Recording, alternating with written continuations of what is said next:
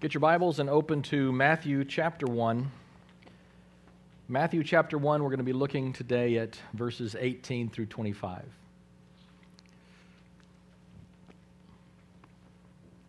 As you turn there, I want to preach a sermon before my sermon to encourage you this morning.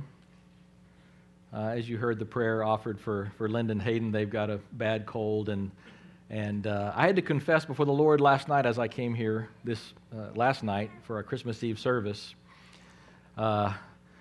saying, Lord, this is not how it's supposed to be for Christmas, right?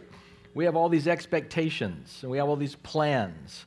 We want Christmas to go a specific way, I think especially for our mothers, right? For our wives. And even for this day, being here, right, today. And so my encouragement for you is sometimes God has a way of killing our idols, right? And I had to confess that I had made Christmas, the trappings and the things about that, really an idol, and say, wait a minute, Lord, you have something planned for us.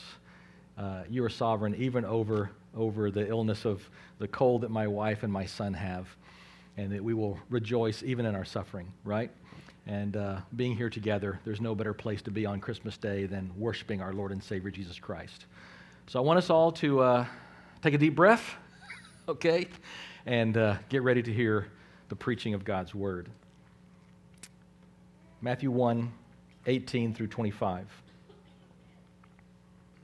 This is the Word of God. Now the birth of Jesus Christ took place in this way. When his mother Mary had been betrothed to Joseph, before they came together, she was found to be with child from the Holy Spirit. And her husband Joseph, being a just man and unwilling to put her to shame, resolved to divorce her quietly. But as he considered these things, behold, an angel of the Lord appeared to him in a dream, saying, Joseph, son of David, do not fear to take Mary as your wife, for that which is conceived in her is from the Holy Spirit. She will bear a son, and you shall call his name Jesus, for he will save his people from their sins. All this took place to fulfill what the Lord had spoken by the prophet. Behold, the virgin shall conceive and bear a son, and they shall call his name Emmanuel, which means God with us. When Joseph woke from sleep, he did as the angel of the Lord commanded him. He took his wife, but knew her not until she had given birth to a son, and he called his name Jesus. Let's pray. Father, we're thankful for this day.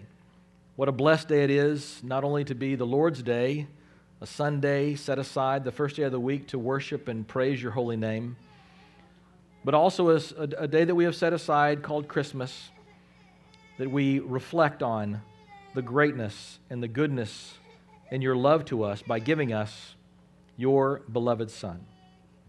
Lord, open our hearts, open our minds to the reality of this truth today.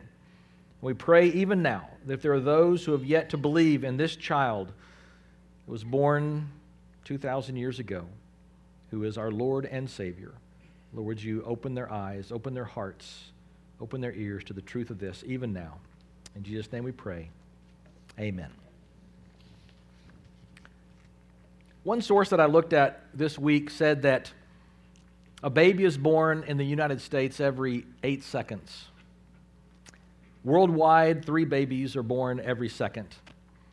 And many of us have had the blessing of being at the birth of a baby, whether our own son or daughter or a nephew or niece. We've been there. We've been there as a mother, we've been there as a father, or sometimes the mother of the mother is there. Family members gathered outside in the hallway waiting for the dad to come out, or someone happen, when this all happens. And it's always an occasion filled with excitement and wonder and fear and love. This is the way babies are born.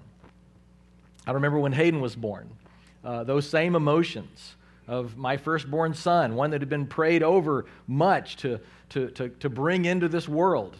and being there and waiting and then going in. And I can remember seeing Linda's face, and I just emblazoned on my mind. I still see her face with a little cap on, and the most beautiful I think I've ever seen her, ready to give birth to our boy.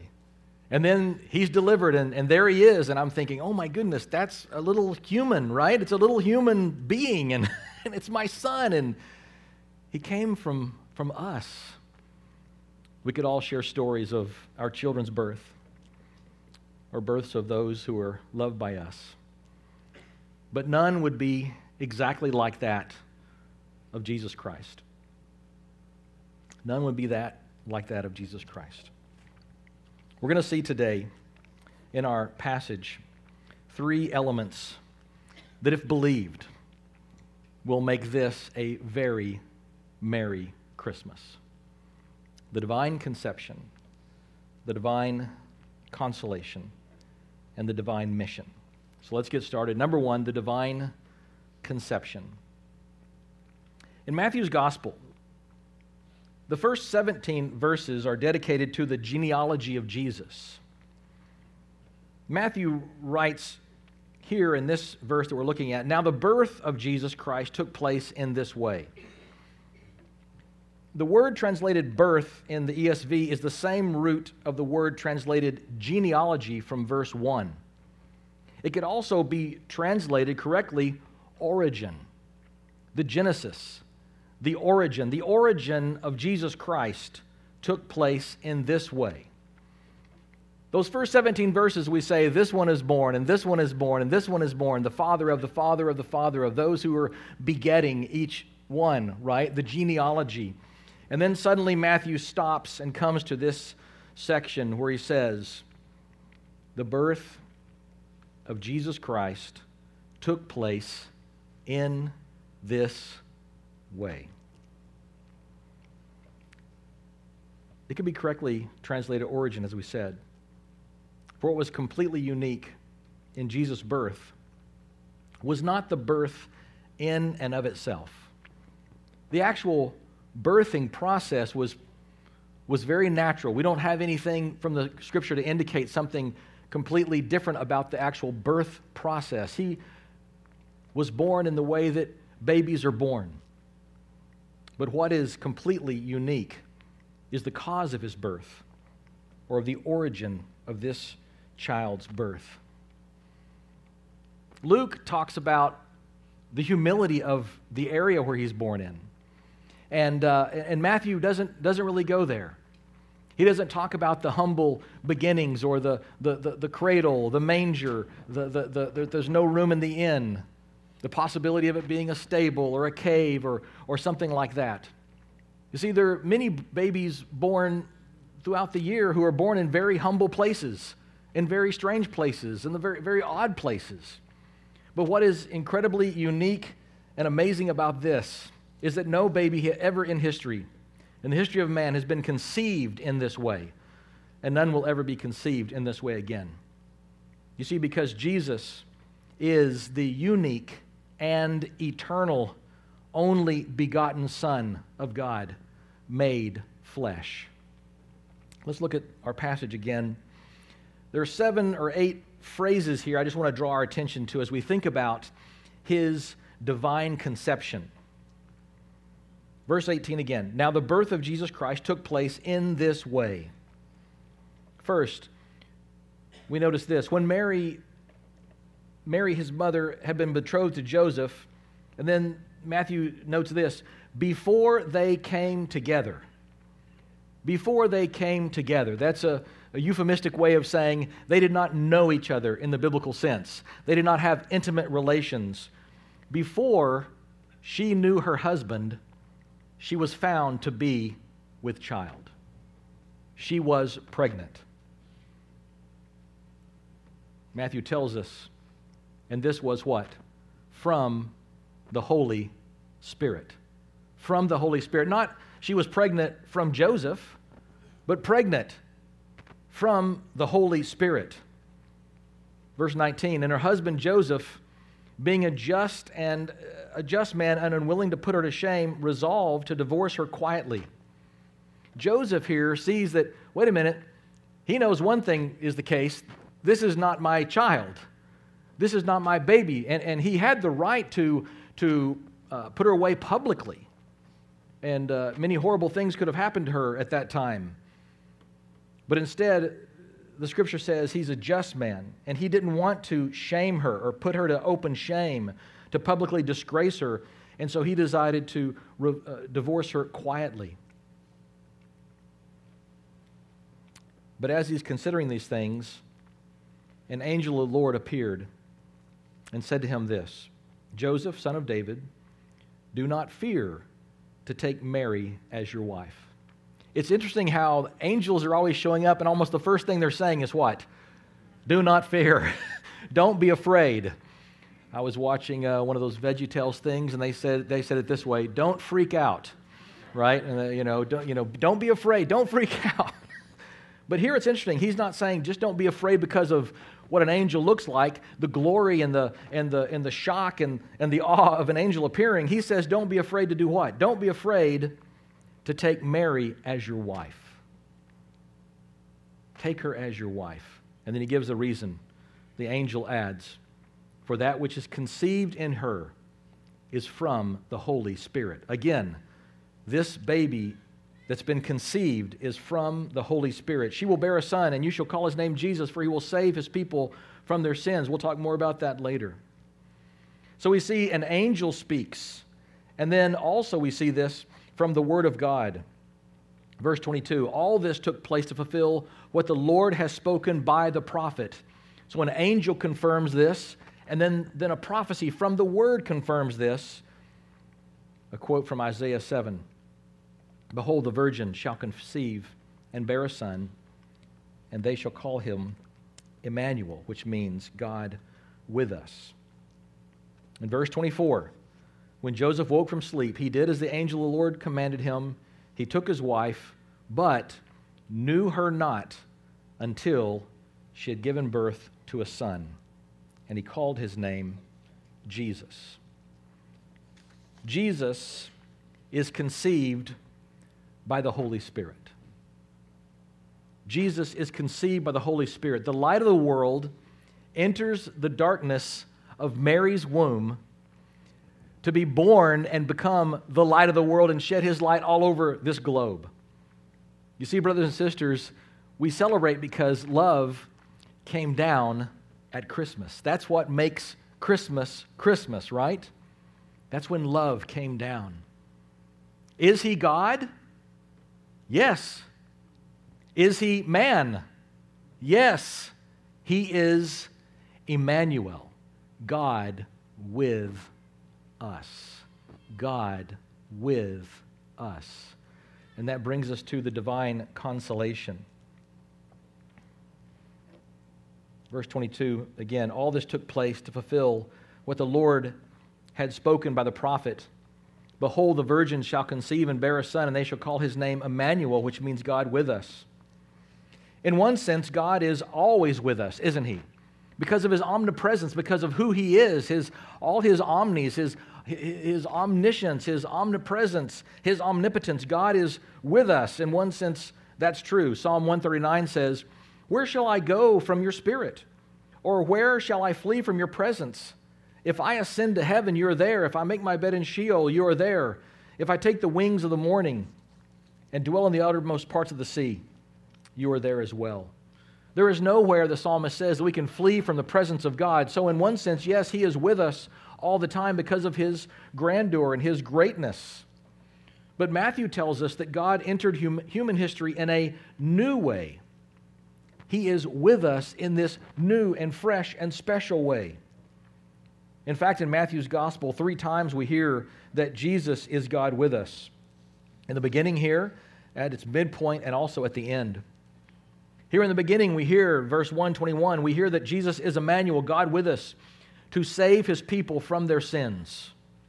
In the middle, Matthew shows us that Jesus is Emmanuel, God with us, to purify his church through church discipline.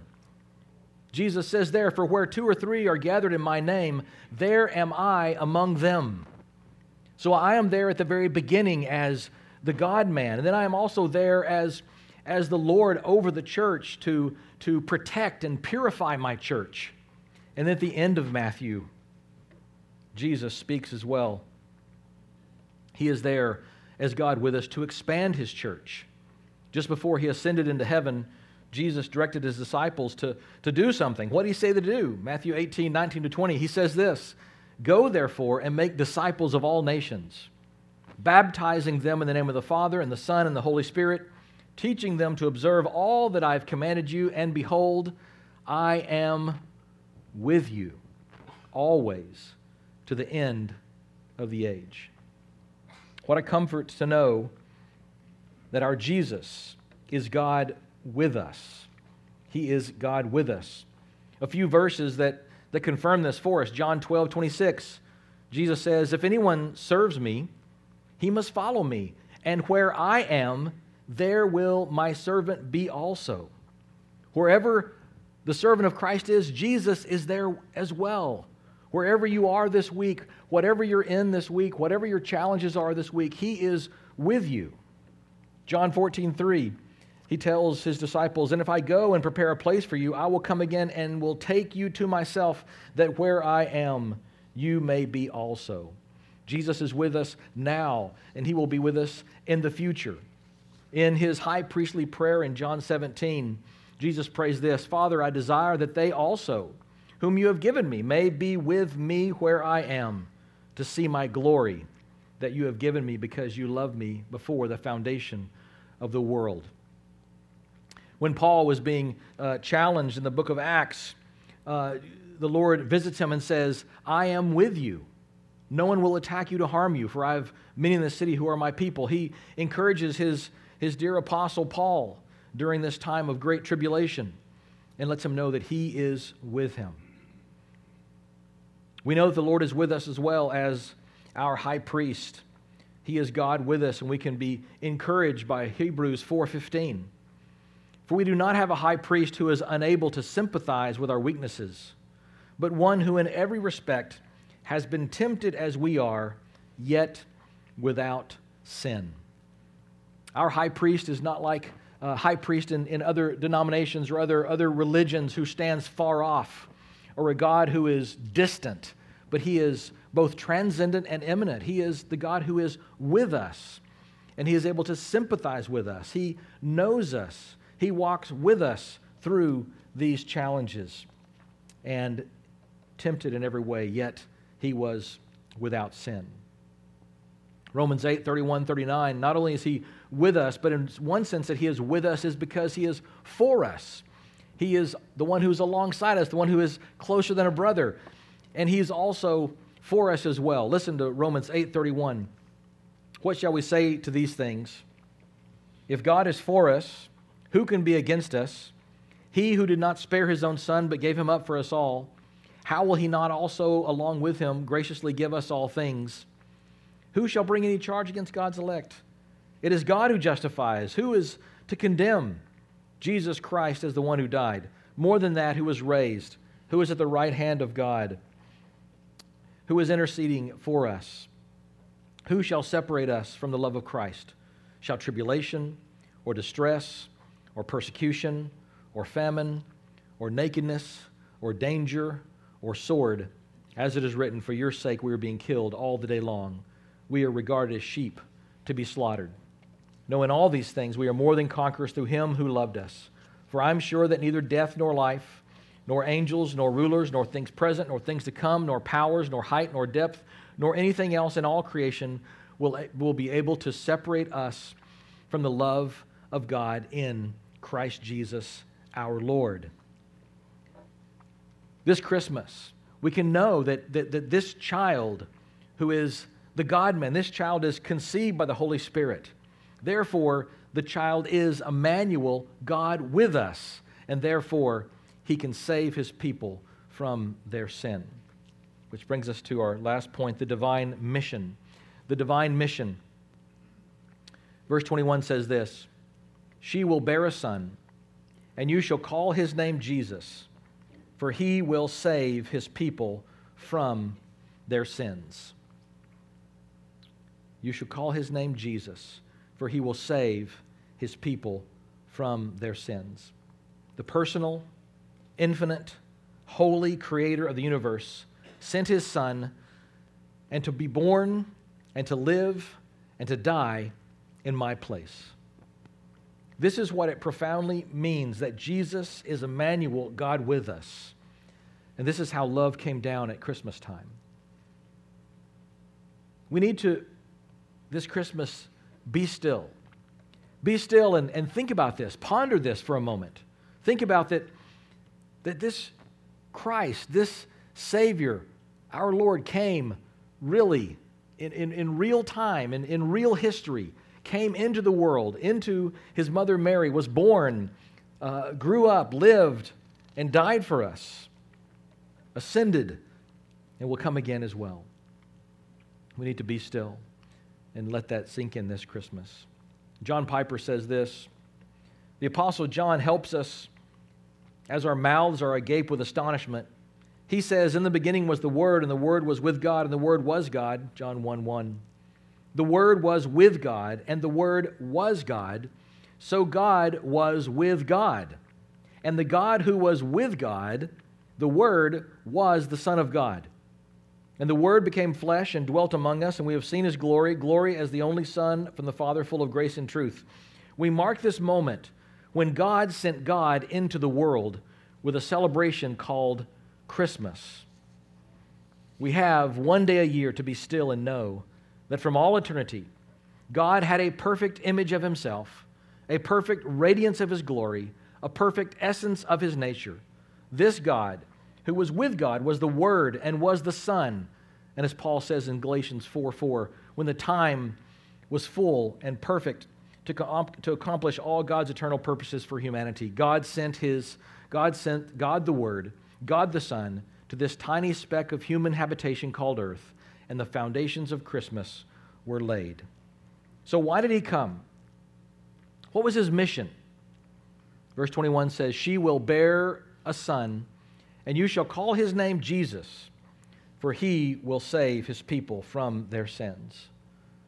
Divine conception, divine consolation, divine mission. And the question is, why? The answer we find, one answer would be in Romans 8:3. It can be stated in many different ways, but listen to what Romans 8:3. God has done what the law, weakened by the flesh, could not do by sending his own Son. That's Christmas. That's Christmas. Here's the rest of the verse. By sending his own Son in the likeness of sinful flesh and for sin, he condemned sin in the flesh. God sent God as the God-man, the flesh God, to be condemned in his mortal flesh. And the one who condemned God was God. God condemned sin in the death of the God-man, Jesus Christ. And Jesus didn't have any sin. Jesus was the one person in the world who didn't deserve to be condemned. But the rest of us did, right? All the rest of us deserve to be condemned. But here's the one man who didn't deserve to be condemned, who is condemned for us on our behalf. He comes, he lives, and he dies. I can't help but think about a time when, and I've probably mentioned this before, years ago when Hayden was first born, only so many, probably weeks old, he had a health challenge. This was before his leukemia.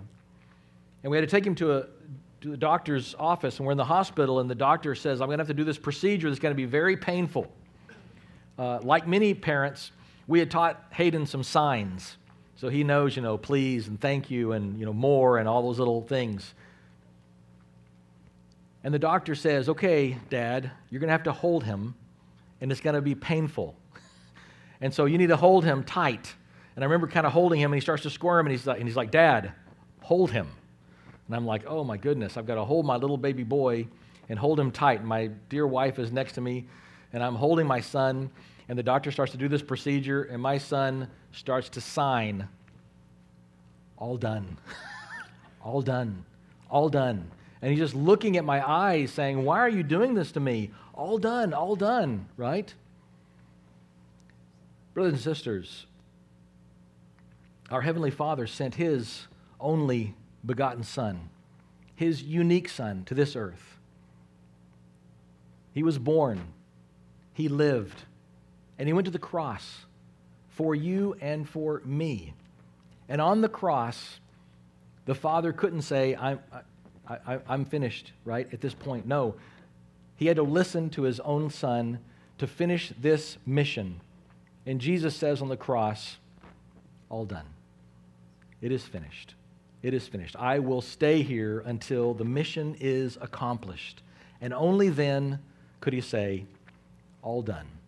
It is accomplished.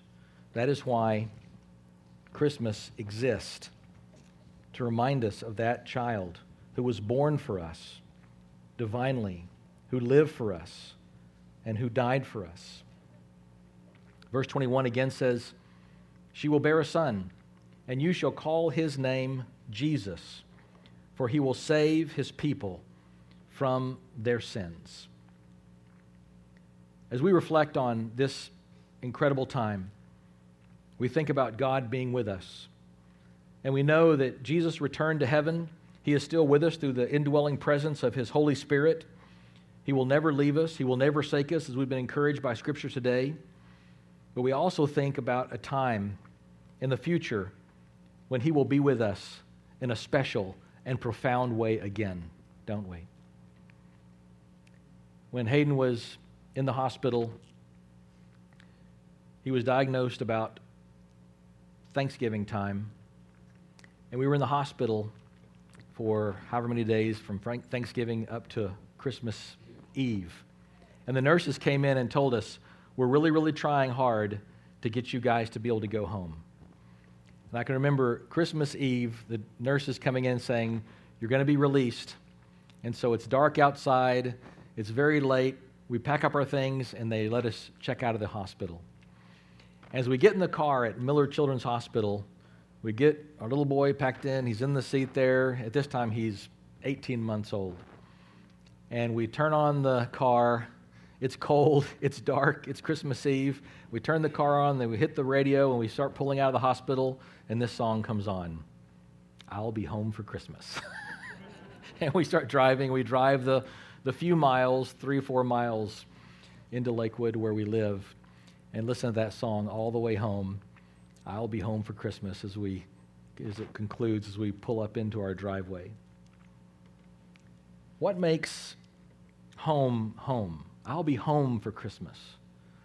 What makes home home? Without a family, without mothers and fathers and children, a home is just a house. It's the relationship that makes home home. The question I have today is what makes heaven heaven? We're all going to be going to heaven someday, those of us who believe and trust in Jesus Christ, who trust in this baby who was born that day. What makes heaven heaven? Listen to what Revelation 21 says. Then I saw a new heaven and a new earth. The first heaven and the first earth had passed away, and the sea was no more. And I saw the holy city, New Jerusalem, coming down out of heaven from God, prepared as a bride adorned for her husband. And I heard a loud voice from the throne saying, behold, the dwelling place of God is with man. He will dwell with them, and they will be his people, and God himself will be with them as their God. He will wipe away every tear from their eyes, and death shall be no more. Neither shall there be mourning, nor crying, nor pain anymore, for the former things have passed away. God incarnate was conceived by the Holy Spirit. He was and is Emmanuel, God with us. And because he accomplished his mission to save us, he will be with us, and we'll be with him again someday, beholding his face. To see that Christ child, no longer a baby, but a grown man, bearing the trophies of his crucifixion for us. And that is why, brothers and sisters, we can have a very Merry Christmas. Amen. Father, we thank you for this day. Lord, we know that you are our God and we are your people. Lord, we have celebrated over this month the coming, the giving, the coming, and the living and the dying and the ascending of your Son, Jesus Christ. We're so thankful that we are your people. We're thankful for you, Emmanuel, God with us. We know that you will never leave us nor forsake us. We pray for great consolation for those, that you will console us during this time of grief. Many of us during a time of grief, many of us during a time of mourning, many of us during a time of struggle and challenge and suffering. But we know that through all these things, Lord, you are with us. May we continue to put our hope and trust in you, and we long to see you again, face to face. We pray this in your Son's name. Amen.